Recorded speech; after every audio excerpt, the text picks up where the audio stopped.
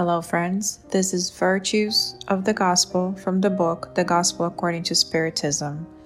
This is Filial Devotion, Chapter 14, Item 4. God said, "Honor your father and your mother, so that you may live long in the land that the Lord your God shall give you." But why does he promise earthly life as a reward and not heavenly life? The explanation is in these words, that God shall give you, which, omitted from the modern form of the Decalogue, denatures its meaning. In order to understand these words, one must recall the situation and ideas of the Hebrews at the time in which they were spoken. They did not yet understand the future life. Their sight did not extend beyond the corporeal one.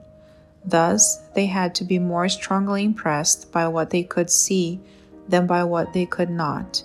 That is why God spoke to them in a language appropriate for them, and as if speaking to children, did it in a manner that could satisfy them.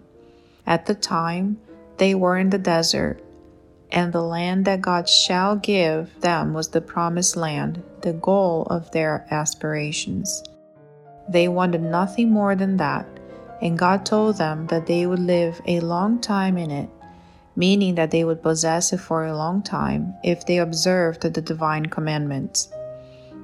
However, when Jesus came, their ideas had become more developed. The time having arrived to give them a less material nourishment, Jesus initiates them into the spirit life by telling them, "My kingdom is not of this world. It is there, and not on the earth, that you will receive recompense for your good deeds." With these words, the physical promised land became a heavenly homeland.